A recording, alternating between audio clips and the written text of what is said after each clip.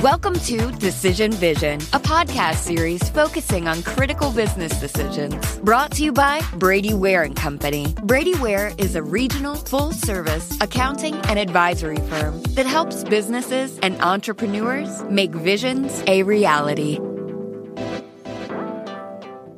And welcome to Decision Vision, a podcast giving you, the listener, clear vision to make great decisions. In each episode, we discuss the process of decision-making on a different topic from the business owner's or executive's perspective. We aren't necessarily telling you what to do, but we can put you in a position to make an informed decision on your own and understand when you might need help along the way. My name is Mike Blake, and I'm your host for today's program. I'm a director at Brady Ware & Company, a full-service accounting firm based in Dayton, Ohio, with offices in Dayton, Columbus, Ohio, Richmond, Indiana, and Alpharetta, Georgia. Brady Ware is sponsoring this podcast, which is being recorded in Atlanta per social distancing protocols. If you like this podcast, please subscribe on your favorite podcast aggregator, and please consider leaving a review of the podcast as well. Today, we're going to discuss the topic, do I need to go all in on building a personal brand? And, ever since this coronavirus thing really hit home, and we've all been sent scattering to our homes and hastily building work from home workstations, complexes, turning dining room tables into corporate headquarters, and so forth. I've been thinking a lot about this topic because I'm in very much an old industry firm, and let's face it. Now, I think that some of our firms, and us included, are actively thinking about how to best adopt and adapt to modern business techniques, practices, methodologies. But the fact of the matter is, the world is and has changed. And I don't think that it's at all a guarantee that it's going to go back to the way it was, say, February 1st or January 15th. And as I think about that, I think about my business partners. I think about my colleagues. I think about my clients. I think about people that are in my ecosystem, whom I care about. And I wonder what is to become of them if their primary method for building a brand or building their, not even a brand, but just sort of a circle of people that are helpful to them. I don't know what the word for that would be, so I'm just going to use that very awkward terminology. But what's going to become of them, right? What becomes of you if your primary vehicle for initiating and developing relationships is networking and exchanging physical business cards and shaking hands with people, right? Or God forbid, hugging them, right? It's just, what becomes of you if that's your world, and frankly, that's how you have been successful for the last 35 years of your career, right? And the honest, no sugarcoating answer, as I try to do on this podcast, is an asteroid has hit. Now, it's hit on the other side of the planet, so the shock wave hasn't really hit. It's hit in Mexico, but we're in Eastern Europe, and so the shock wave hasn't hit. The fragments of molten lava or volcanic rock haven't rained down on us yet. So there's a little bit of time, but the fact of the matter is an asteroid has hit. And these conferences, these seminars, these professional meetings, trade associations, happy hours, and so forth. At a minimum, I don't know anybody that thinks they're going to come back tomorrow. And I'm of the camp that, I'm not sure they're going to come back, maybe ever, certainly not in the medium term. And so what do, right? You still, as a company, I don't care how many costs you cut, there's not a single company out there that is viable long-term if you don't generate revenue. And I don't care whatever sort of other things you do in terms of building infrastructure and trying to be helpful to your company that you work for or that you own. And I'm on record of saying this, right? If you're not a profit center, you are expendable. And as I'm recording this on May 8th, 2020. The most recent unemployment figure shows 14.5% unemployment, which is better than I thought it would be. I think we'll see 20%. And you do not want to be in a position where somebody looks at you as a cost center. You've got to be a profit center, and a profit center is somebody who generally, there are exceptions, but somebody who's going to bring in revenue. And because the world we're in now, because that sort of active pinging that we're used to is just off the table, what do you do? And I think the answer is about building a personal brand where you don't have to meet people directly. And I think I'll say with as much modesty as I can muster, I've had some success doing that. And exhibit A is that I've never met over half of my clients in person. And I think that's a help. Showing them my face is not going to close deals, I promise.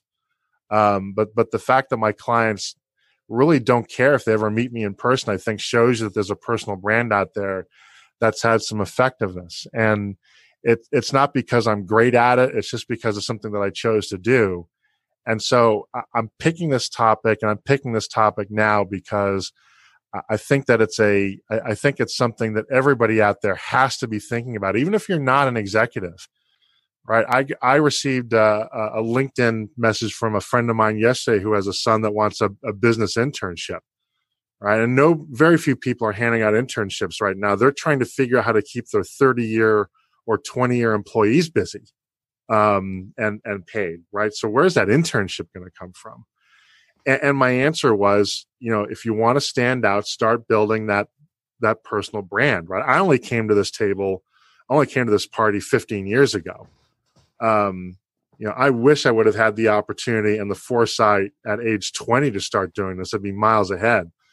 And that's the way I think you're going to stand out. Even as somebody who's looking for an internship, have a personal brand, have a reason for people to know you, to remember you, to identify you as a special individual, as bringing something that's unique and special to the table.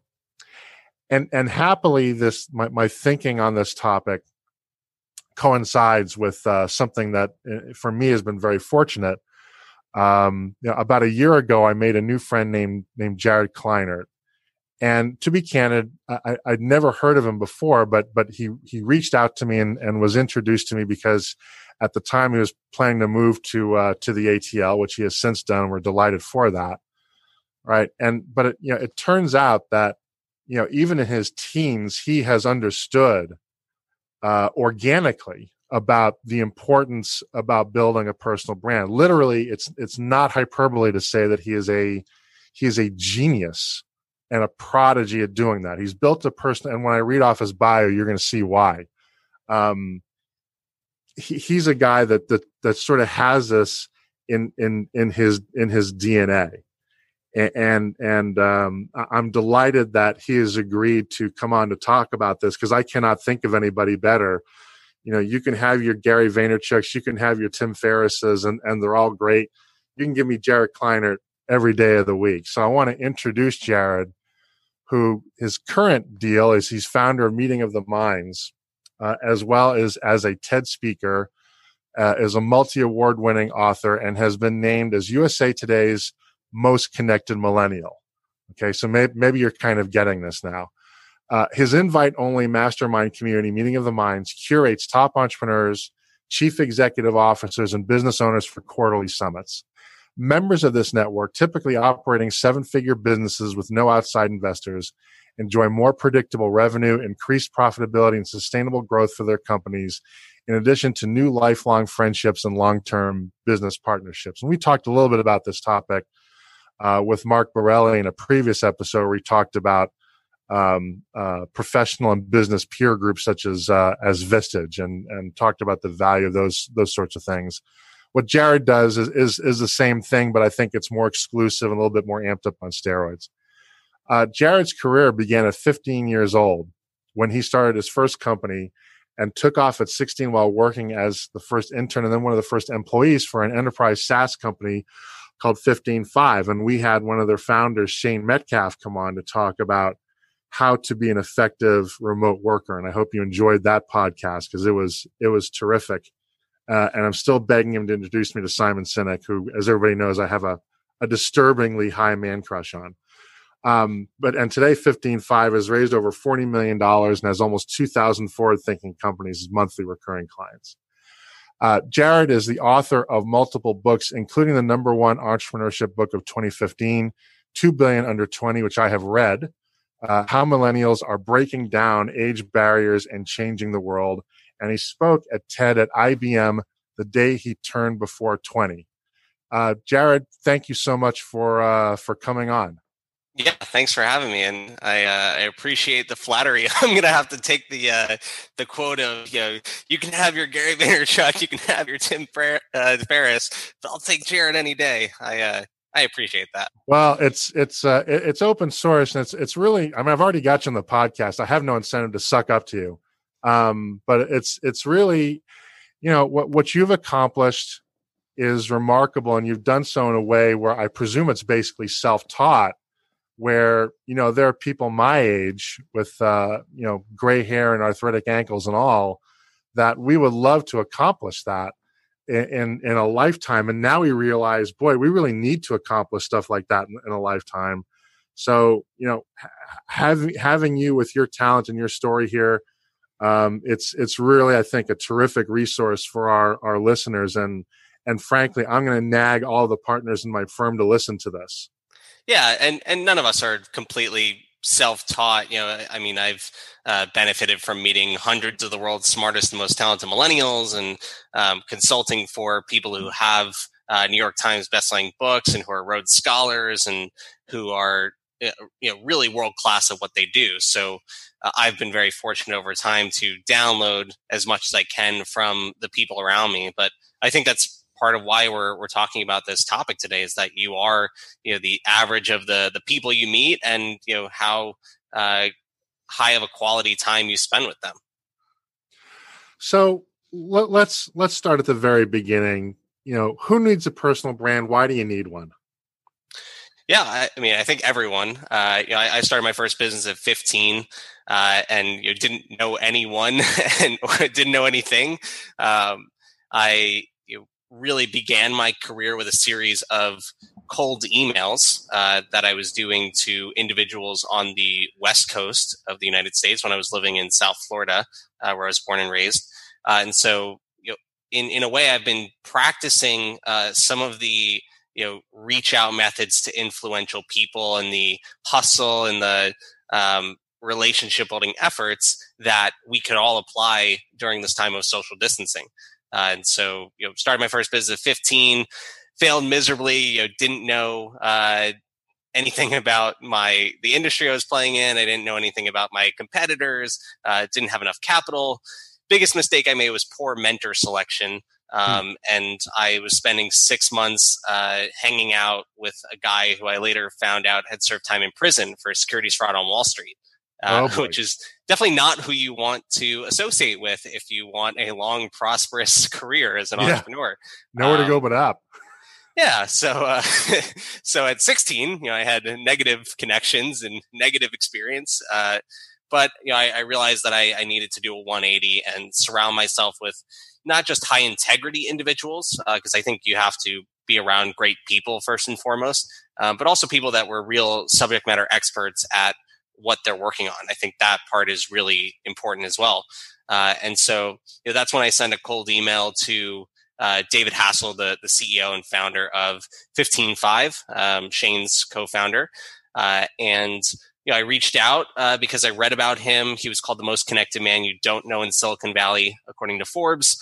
And when I was thinking about reaching out, I had to think about what I could offer him. Why would he give me his time of day? He was a serial entrepreneur. He had a successful business going, and he had a great network and a great brand, or another word we could use for brand is maybe reputation in this conversation.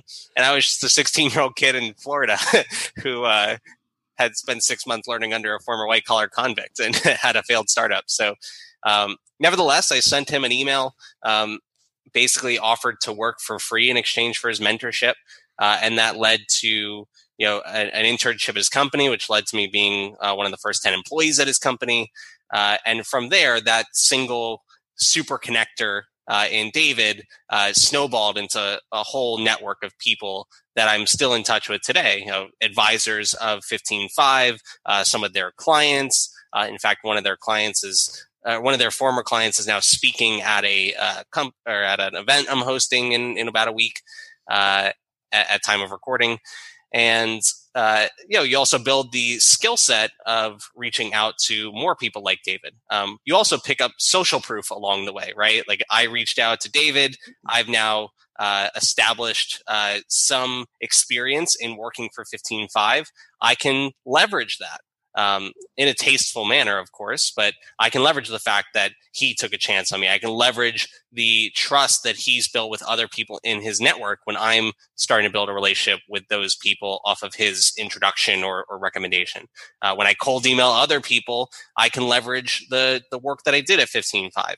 And anything else that I accomplished in the 2 years I was there, which I'd done a TEDx talk. I got a book deal for my first book when I was 17. And so, I replicated this model. I reached out to Keith Ferrazzi, who's the author of Never Eat Alone, when I was 18. Sent another cold email. This time I was able to better leverage some social proof I'd built up, which I think opened the conversation much more easily. But I still was looking to provide value to him as the first matter of business. And that effort turned into him becoming my first ever client of a marketing consulting firm that I ran. Again, got to meet a ton of new people through him and with that case study. So I think what I've been able to do, which is definitely needed now more than ever, is find ways to meet influential people, build deep, meaningful relationships, and do so without relying necessarily on an in-person interaction at first. Although, of course, that's an important part of deepening relationships whenever you can do that. And I think at some point we'll go back to normal and we'll have events. I mean, my company, Meeting the Minds, is driven by these 3-day in-person experiences, although we're figuring out how we do things virtual in the time being. So I hope we go back to normal at some point. But yeah, even just the origin story of who I am and who I've been able to learn from and work with, it was all through connections made virtually. So I want to ask you about the cold emails because I think that's fascinating. Many people are reluctant to send cold emails, right? And I'm not sure why, right? The worst that can happen realistically is they're just not going to respond, right? If they're not, unless you just say something completely just bad, they're not going to bother to denigrate you with a response. It'll just say, you may get an autoresponder, right? Whatever it is. But what got you to start sending out cold emails? Because you were too young to be scared of doing that, or did somebody advise you to doing that, or how did you get to that? I think part of it was the pain that I had in having a really terrible mentor at first. Yeah. So I hope that you don't need to have pain before you start cold emailing or sending more cold emails. And of course, the best cold email is not having to send one at all. And it's to have a mutual connection where there's trust between you and that mutual connection, and then that mutual connection and whoever you're trying to reach out to, be it a potential client or mentor or joint venture partner, vendor, et cetera, potential podcast guest. But if you are resorting to sending a cold email, then how do we do that in the best fashion possible? Because even if you send the perfect cold email, you may not get a response, as you were saying. It may take 2-3 follow-ups. Maybe they just are awful at email, or perhaps other things are going on, like global pandemics that they have to deal with. That. Yeah. So, if you are going to send a cold email, I think it's a great strategy for potentially meeting some new people. And I don't think there's a huge barrier to doing it. It's finding their email address and sending a worthy message. And so for me, I always start with the social proof that I have to offer. So nowadays it's easy. I'm a TED and TEDx speaker, award-winning author. I got this USA Today's Most Connected Millennial thing. I have a lot of social proof that I can leverage. And then specifically for certain industries or individuals I'm reaching out to, I can reference a mutual friend in my subject line, or I can reference, something that we have in common. But for, if you're just starting out, then, think about in the subject line of an email, before we even write the email, we're just talking about the subject line. Think about social proof that you can offer, whether it's awards that your company has won or that you've won, or it's a mutual connection that you see on LinkedIn. And if you can't find some social proof, then at least try and spark intrigue so that the other person opens your email. And you could do that by having something mysterious, like one of my favorite subject lines is quick question, ... Or you can find a way to offer your value in the subject line of your email. Hey, Mike, I have 3 podcast recommendations for you, or 3 guests that I'd like to introduce you to. You're probably going to open up that email, even if you had no idea who I was, because it's personal and it's related to how I might be able to offer you value. And so, then in the subject line or in the body of the email, quickly introduce yourself, but do it in a sentence or two. Hi, I'm Jared Kleiner. And insert that social proof that you have, or insert, what you do. Then the bulk of that email should really be how you can help someone. And so to send a proper cold email, you should be doing your research in advance. And that's where the power of the internet comes into play, and where you could actually start better initial conversations potentially than if you met someone randomly at a conference, because you have the luxury of stepping back, doing a lot of research on what that person may want or need, what they care about, and then you can craft the perfect, pitch or the perfect email to them to show them how you can be valuable, right now, and what the next step should be, which is, hey, you should end your email with a call to action, like let's get on a call, or when are you available, or let's hop on Zoom, something like that. So I do think the cold email or the art of reaching out to new people digitally does pose some benefits from being able to think about what you can offer as valuable, what the other party is going to find as a trustworthy source of credibility, your social proof, and then the value you can offer them, which is why they're going to pay attention to you and your message right now, when there may be other competing priorities or other people reaching out, other salespeople trying to get money from them, et cetera. So you've built, obviously, a personal brand. I think for good or ill, I hope this is accurate, but I do think of your personal brand as the millennial who really gets it and has figured out a lot of the secret sauce, secret formula to digital media, to digital relationship building, and so forth. And my question is this: is that at what point did you go from trying to find a mentor that was better than the train wreck that you initially had, right, to becoming a cohesive plan around building a personal brand where you are going to be known for X? How did that evolve? Yeah, I think the biggest strength of my brand, as you call it, is the quality of my network. And I've certainly taken steps to not just build a great network, but then to amass social proof, to let it be known to the world that I am a quality person to connect with. And so in terms of thinking about that social proof curation process, as we can call it, I would start with what your ideal customers or what your ideal friends or mentors would find to be trustworthy. So things like TED and TEDx are trustworthy.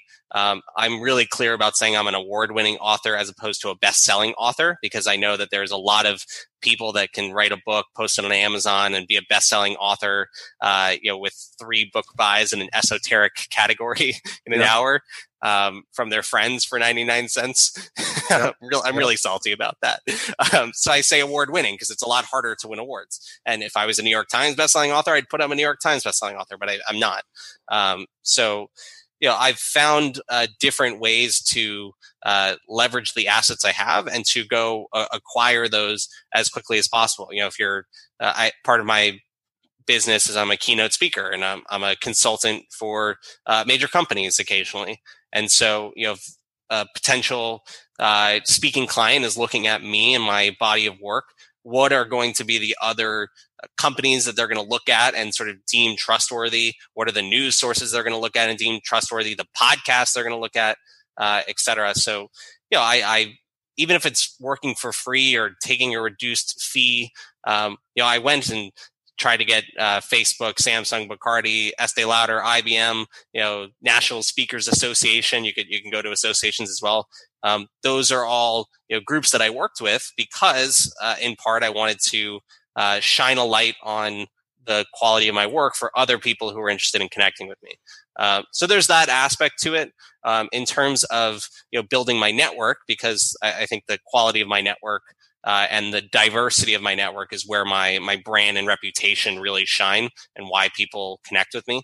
I think, again, there was a snowball effect at first with building my network. So it was being a good person, looking to provide value up front, and then focusing my efforts on connecting with one super connector in David or in Keith Ferrazzi a couple years later.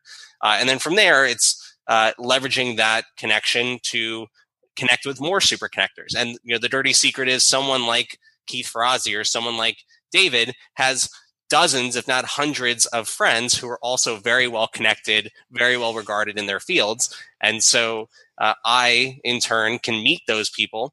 And when I'm connecting with those individuals, we're starting at a much deeper level of our relationship because we're both leveraging the trust of David or whoever that connector is in that situation. And so, it's important to, keep your quality of work high. And when I say be a good person, it's not just, Mother Teresa type doing good deeds, but it's also having high quality products and services and showing up on time and, working hard and some of those basic statements. But as long as you're, continually a good person and you're continually looking to provide value, then your network is going to grow exponentially when you focus on these super connectors. And you can focus on super connectors in your industry. I've made it a particular point of interest to focus on super connectors from diverse industries and fields because that is my leverage in the marketplace as I have perspective across hundreds of industries and access to hundreds of other communities if and when I need it. So hopefully that's answering your question, but I think it's, being mindful about who you're connecting with. And then it's also, thinking about what's it going to take for that other person to trust me. And so, that's going to be a mutual connection.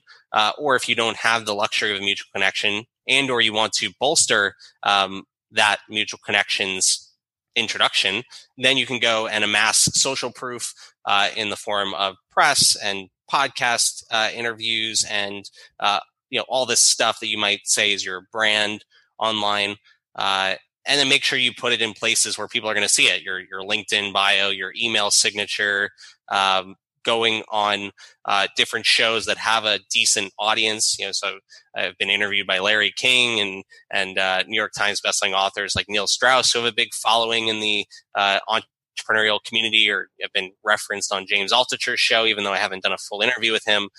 So then it's thinking about, from a distribution standpoint, like where are my ideal clients, partners, friends going to hear about me in a one-to-many fashion if it's not through a mutual intro or it's not through a cold email. So let me ask you this. So you've done, the TED Talks. And that reminds me, I got to go back and actually watch them. I'm embarrassed I've not, but I will. Did those come before you decide, or in the process of building a personal brand, or did you look back and say, "Hey, I did these TED Talks and I wrote this book. That's pretty cool. I now have a personal brand that's kind of evolving, and I've got to figure out a way to be a good steward of it or be a good caretaker of it? What was the order of operations there? For me, I think it was pretty the personal brand building exercises were centric around book launches and around sort of getting a certain mission out into the world. And I think it's cyclical too. I'm now thinking about how we grow Meeting in the Minds and what are the new assets in my brand that I need to build to better reach more of our ideal clients. And so I can look back at what I've done and pick through, comb through what I have and maybe pick some of the top interviews or pick some of the top places I've spoken at or individuals that I've worked with, and then reference those. I would recommend, if you're listening to this and you don't have a lot of social proof built up, I would build that as quickly as possible so that you can go back to revenue generating activities and some of the other stuff. I think the main thing here is you want to spend as much time as possible leveraging your social proof and building your network and your business instead of what some of my peers do. And they spend a lot of time chasing press opportunities and chasing fame, quote unquote, for lack of a better word. Like, right. I'm not really interested in doing too many speaking gigs right now unless they're paid. I don't need more social proof in terms of stages I've been on. But at the beginning, when I was looking to build that part of my business or leverage stages I've spoken on for Meeting in the Minds or for book launches, it was very important for me to get as many high quality speaking gigs as possible and get as many names or logos I could reference on my speaking page or wherever. So it depends on where you're at. If you're starting out with a new business or new industry, or you're earlier in your career, then I would build that social proof as quickly as possible so you could spend more time leveraging it. But it also makes sense to view it or look back at it cyclically and make sure that the assets that you've had reflect how you can be helpful in the marketplace right now. Because a lot of times, even today, I get a lot of references to my books. And while it's great that people are reading, I want more people to know more about Meeting in the Minds. And so I need to adjust for that. It's not, I need to make sure that what I'm putting out in the world accurately reflects how it would help our ideal member there.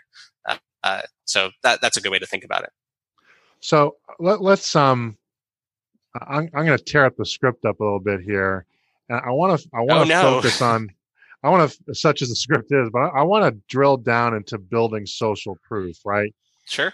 That's dominated this conversation so far. I get it. It's important. I'm familiar with the term, right? But now, now I'm somebody I know I need to become intentional about building this personal brand, and digital is going to be likely a big part of that. What are the things I should be thinking about now if I feel like I don't really have a lot of social proof? What can I do that's intentional to try to build credible social proof, relatively quickly?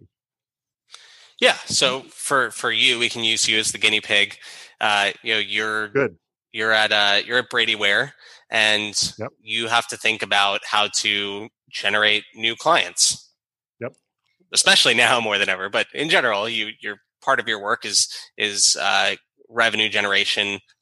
It's upselling clients that the lifetime value of those clients is higher and higher, yep. And that once you have clients, they need to trust you to do work with them, and then they should also be excited about referring you, and so on and so forth. So for you, it's looking at who is your ideal client, and then thinking about where do those people get their ongoing education? What industry news sources would they regularly read? And therefore, they may trust those sources. It's thinking about associations that your ideal client might be part of. It can be credentials. I never went to college, so I don't have the college credential that many people use, but I found other credentials in terms of things I've done that showcase that it's hard to do that, and therefore I had to get skills and connections and whatnot.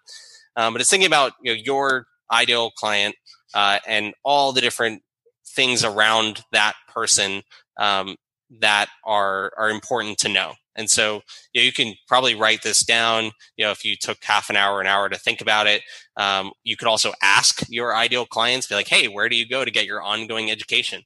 Or what podcast do you listen to other than mine? Or where are you hanging out virtually right now because you can't go to conferences? And so then it's how do you that gives you some of the information that you're going to need. And yes, social proof could be being featured in Forbes, New York Times. Those are sort of the wide ranging ones. But then it's also getting really specific as to what are the exact places that your ideal audience needs to hear you and see you in order to trust you and know that you're like the perfect person for them. If you're focusing on some sort of book launch or product launch, then you could go even crazier with this and try and book 20, 30 podcast episodes, and then wherever your ideal client is turning, they're hearing and seeing you, and you're sort of a surround sound influencer for them. I think that's a great strategy as well for a launch of sorts. And then you become just a trusted source. And so when you finally do reach out with a cold email or get that mutual or get that introduction, you're going to start your relationship on a much better footing. And then it's also reference material. So it's when you are reaching out, someone's going to Google you or look on LinkedIn or see the email signature that you have. And at first they're going to be like, who the heck is this? And then they're going to be like, oh, they're actually pretty cool. Or I could really use their product or services, or they're worth chatting with at minimum. So there's benefits there from a reference standpoint, but also a sort of a marketing standpoint. And I would start with who you're trying to influence, which is probably your ideal clients as one of the main buckets of people, and then thinking what matters to them, where are they going to get their education, and try and be in those places.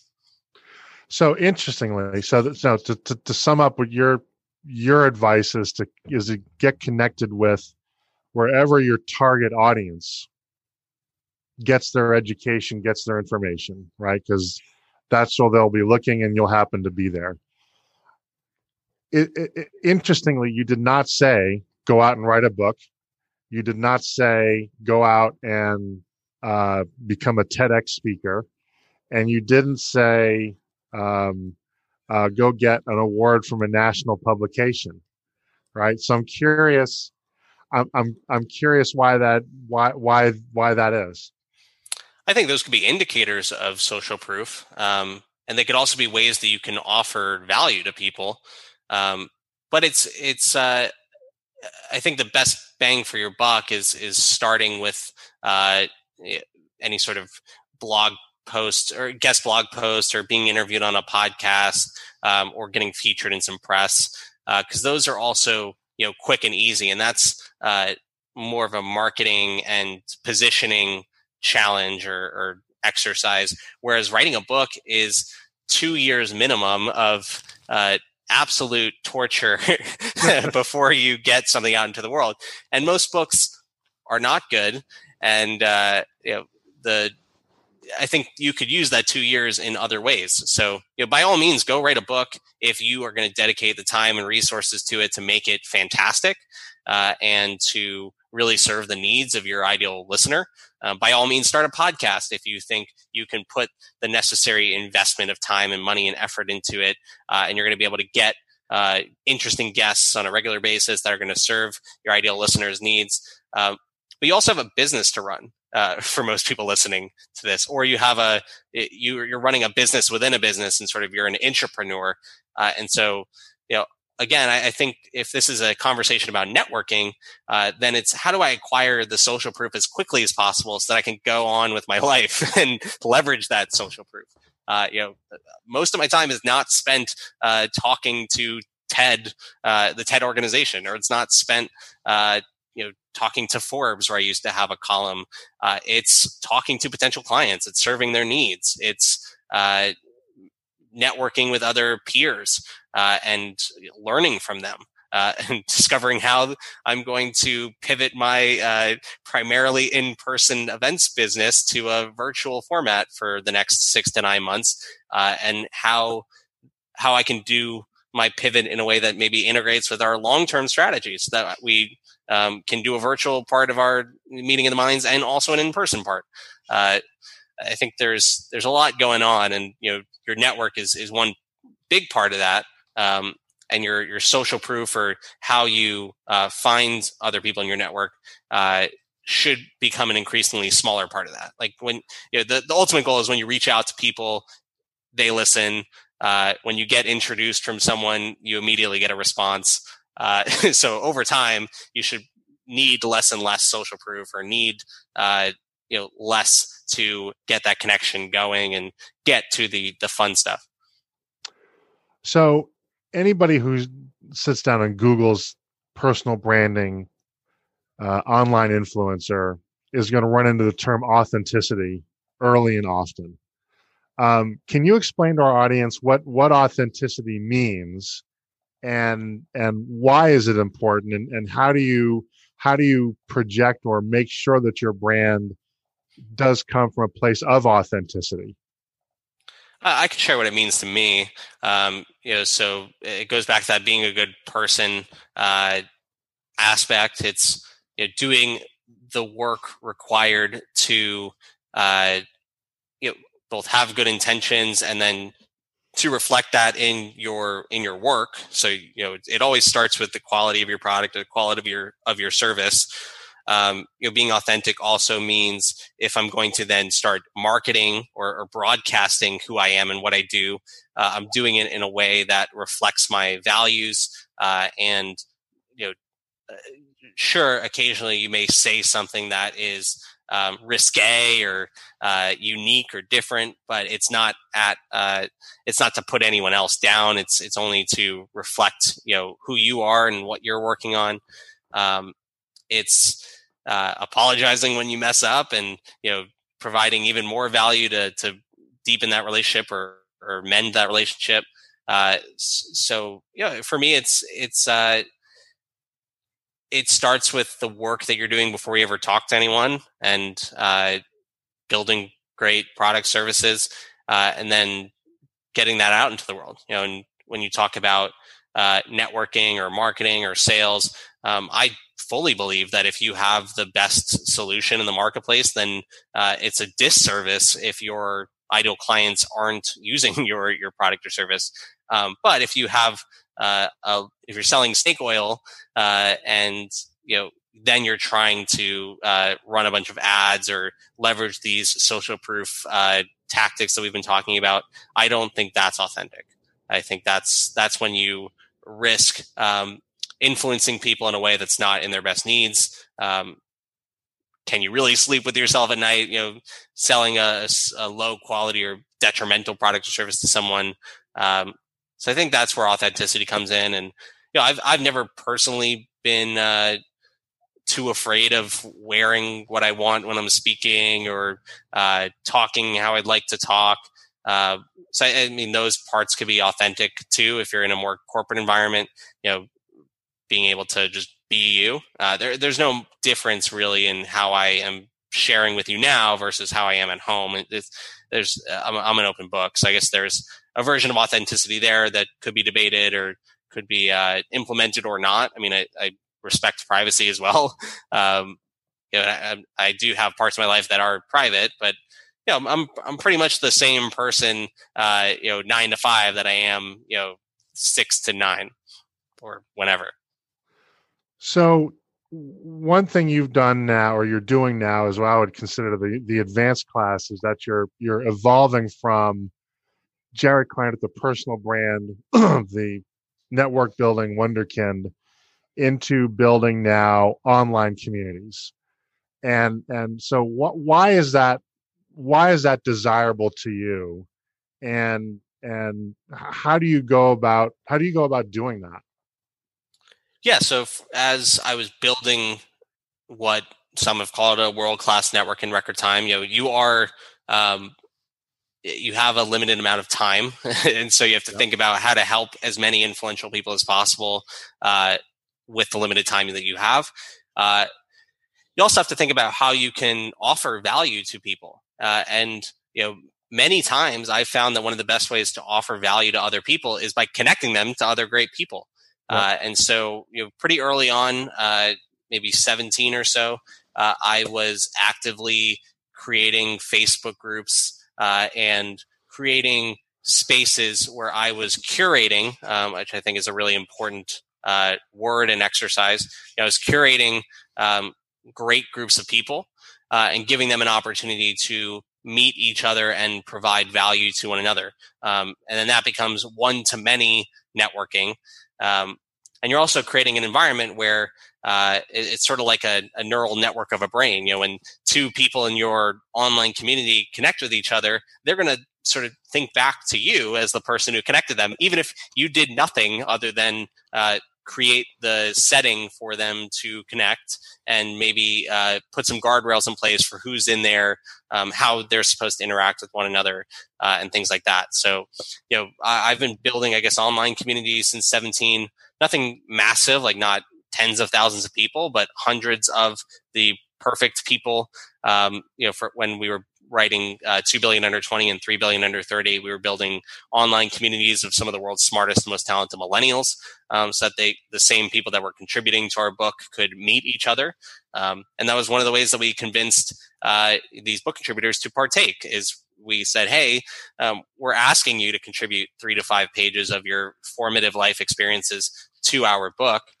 But we're going to give you access to this entire community of other, world-class millennials. And then, of course, we're going to give you exposure via the book sales and people reading your story. And, I personally will connect you to as many people as possible, or, be your cheerleader. However I can help you, I'm there. And that's how you convince like the founder of WordPress or the co-founder of Duolingo or champion athletes or social media influencers to all partake in that work of yours. And so, there's online communities. I saw it in different lenses when I was, I guess, 22 or so. So after a few years of writing these books, building a readership, getting to speak at some great places, also building that consulting firm, which started with that in connection with Keith Ferrazzi. And then I had a marketing consulting firm where I worked with other top thought leaders. There's only so far you can only scale a consulting business to such capacity. Right. And while the work I was doing with my clients I thought was very valuable, I realized that the most valuable thing I could offer was to take my clients and to take my book contributors and readers and bring them together so that they could meet each other. Because then they're working with me and they're also working with each other to grow their businesses. And so that's where we started Meeting of the Minds. I do truly believe in the power of online or the power of in-person connections, even though most of this conversation has been about virtual connections. So with Meeting of the Minds, our core business is running 3-day summits where these people are flying from all over the country, sometimes even internationally, to hang out in Napa for 3 days or Bermuda for 3 days or upstate New York or Atlanta. And they're building deep, meaningful relationships with one another, where they're not talking about work. They're talking about personal hobbies and things that they're doing to better themselves. Then they're talking about pressing problems in their business or exciting opportunities and projects, and helping one another and masterminding. But that could be done digitally as well. And we're doing that now as a way to sort of deal with the pandemic. But ultimately, that is one of the best ways I can offer people value, is by creating these spaces where someone can get a connection with me and value from me. And they can also meet all these other people that I've deemed, trustworthy and awesome. And so I'm now taking the social proof that I've built over time and extending it to my clients and extending it to my friends, and creating this space where, two new strangers who I've curated can leverage my social proof and my relationship with each of them individually and start a relationship with each other, and do all the things that we've talked about, whether it's work together, partner, support each other, mastermind, things like that. So, if you're listening to this, I think you have to start with how you can best influence your ideal clients or your ideal boss if you're looking for a dream job. Start with that like first set of connections. Then you might think about what are all the diverse advisors, mentors, peers I'm going to need to educate me along the way and hold me accountable. Make sure I don't go off the beaten path. And then after you've accomplished that and you've built a great network for yourself, then it's how do I offer this network and how do I offer what I know to others in a way that will allow my network to grow exponentially, but it'll also provide exponential value. And so that's where the online communities come into play. That's where the in-person event series come into play, and anything where it's a one-to-many communication channel, even a podcast. I have an email newsletter that I've been pouring a lot of effort and energy into. That's where the groups come into play and can be extremely valuable. So you touched upon one issue I want to make sure that we cover. I think a lot of people, even people who are experienced, frankly, can be easily discouraged because you get on YouTube, you see somebody that's got 250,000 followers, right? If somebody's got LinkedIn and they've got, thousands of followers and so forth, you know what I'm talking about. And I'm starting up. I turn on my laptop. I've got 8 followers, right? And so the question is, am I so far behind that I just can't catch up? Is number of followers even the right metric to be looking at, in your opinion, in most cases? I don't think so. And I also struggle with the same feelings, sometimes. I think it's all about your goals. I mean, for me, I would rather have a network and a following of very influential people. So if I have 1,000 email list subscribers, but they're all serial entrepreneurs, they're all community leaders, podcasters, authors, and can influence millions of people collectively or tens of millions of people, to me, that's success. And that's what I was trying to accomplish with our book series. And we had 75 book contributors to both books. And so I had a network or a community of 150 of the world's smartest, most talented millennials. And through them, if I had something that was very compelling and worthy of the masses, we could reach 50 million plus social media followers, and we could reach 500,000 to 1 million people on their various email lists. So that's just my personal goal, is to be an influencer of influencers in the humblest way possible. I want to work with the entrepreneurs, the business owners, the CEOs who have a vision for how the world should work or how their industry should evolve. And I want to help them get that vision out into the world, grow their company, reach more people. Some other people have, business models that are predicated on total amount of viewers or total amount of listeners. And so then it should be your goal to get as many people as possible to listen to your stuff. So it's all depending on your goals. But I've personally focused on the quality of my connections. There's also a lot of people that'll take in content that may not sort of raise their hand and tell you that they're raised or listening to the content. You may have 1,000 or 5,000 regular podcast listeners, and maybe 5 of them have told you that your show's awesome in a review, or maybe they've reached out on social media, but they're still influenced by you and they're still coming to you every single week. And so I've had countless stories of friends who have seen a Facebook post that I had about like my weight loss journey, and they never liked it. They never commented. They never told me about it. And then 6 months later, they're like, "Oh yeah, by the way, you made a post on Facebook about, how you lost 20 pounds. And, I started doing that and now I've lost 20 pounds." And so I think it's important to keep in mind, who's absorbing your content and information, who's watching you from afar, and just how you're building your career and how you're working, who will never raise their hand and tell you that they're doing that. And that, I guess, is truly your reputation, right? It precedes you before you ever meet someone. It will allow you to start new conversations with sales prospects much more easily or more difficultly than depending on how you've built your reputation.